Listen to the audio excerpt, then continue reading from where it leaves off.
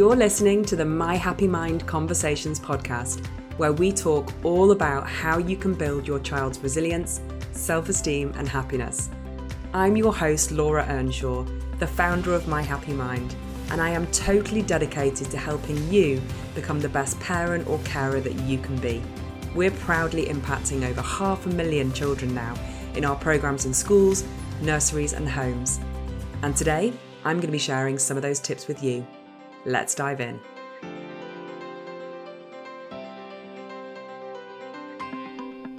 Hello and welcome to another episode of the My Happy Mind Conversations podcast. And I am super excited about today's episode because I feel like this is a message that so many of us need to hear and need to do something with this Christmas. Because let's be honest, this year has been what can only be described as extraordinary in so many ways for so many of us. And it's really important, I think, that over this festive period, over this break, whether you celebrate Christmas or not, that we take some time to reflect on and celebrate what this year has been, recognizing all of the challenges that it's brought us, but also that we do that so that we're ready to take on 2021.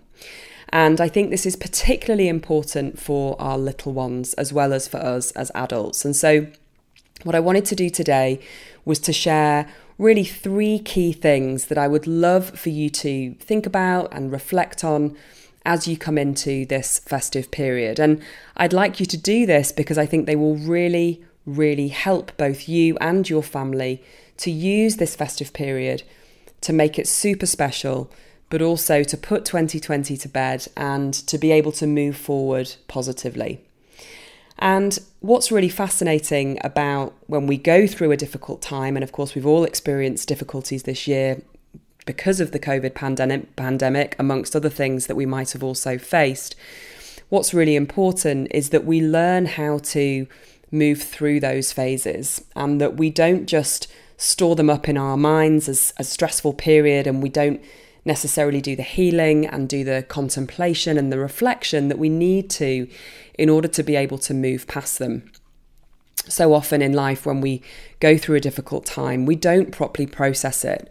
And what happens in that instance is that it can kind of stay in our mind and make our mind foggy and murky. And what we want to be able to do is kind of clear that, is accept the way the year has been and clear the path for prosperity, health, and happiness into 2021. So that's what I want to talk about today.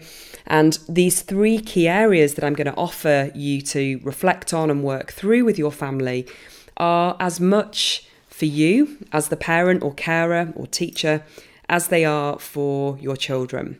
And that's a really important point because often on the podcast we're talking about our children, but with something like this, when we're talking about how do we move through the difficulty of 2020 towards 2021 positively, it's super important that we're looking after ourselves as well as looking after our little ones. So the first area that I wanted to talk about was really all around that first step of acceptance and just recognizing that, yes, this has been a really, really tough year for many of us. You know, we've all had the COVID pandemic to deal with, which has meant all sorts of different things for us, whether we've had to homeschool our children, whether we were furloughed, whether we made redundant, whether we had family members that were unwell with the virus, or whether we had family members that didn't get the healthcare they needed because of the virus, right? They had something going on that was deemed not to be a priority. We've all had differences in terms of what this year has thrown at us, but we've all been through something this year that none of us were expecting this time last year. And so the first step really to help us move through this is to take some time just to reflect on that. Just to reflect on all that we've been through, but also on all that we've managed to achieve and sustain through this year. So yes, there's been obstacles. Yes, there's been challenges. Yes, we've all had to live in a way that we never thought we would have had to live. But we've also got through it, right? We're still here to tell the tale. So taking some time to reflect on what have you achieved this year? Looking back through the year, what did you get through?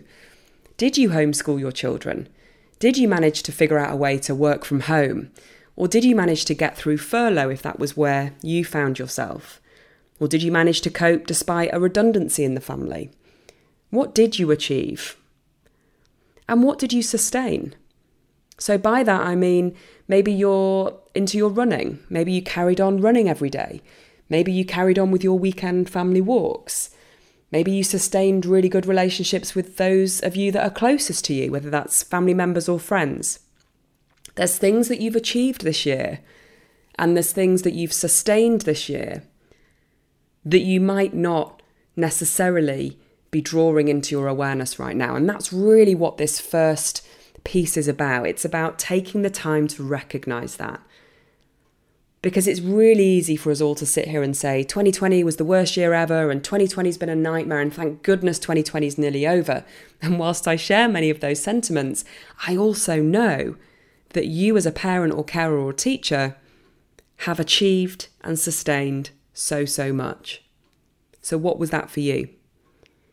One of the simplest ways to capture this step or to honour this step is just to write some stuff down. Just grab a piece of paper and write down all of those things that you achieved, all of those things that you sustained despite this year. And then encourage your children to do the same thing. Encourage your children to reflect on all they've achieved and all they've sustained despite this year. The second stage then, as you move through that first piece around reflecting on all you've achieved and sustained as a family, is to really lean into gratitude. And you've heard me talk about this a million times, but I ain't going to stop. And I'm not going to apologise for talking about it today because it is so important, so critical to our mental health and so critical to how we see situations like the one we've all been through this year. So I invite you to lean into gratitude and think about gratitude from a perspective of 3 different areas.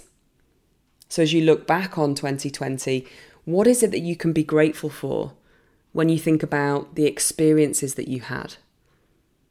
What is it you can be grateful for when you think about the relationships that you have, the people who've helped you? And what is it you can be grateful for yourself? What are the things that you were able to do this year that helped another or that helped somebody else get through it?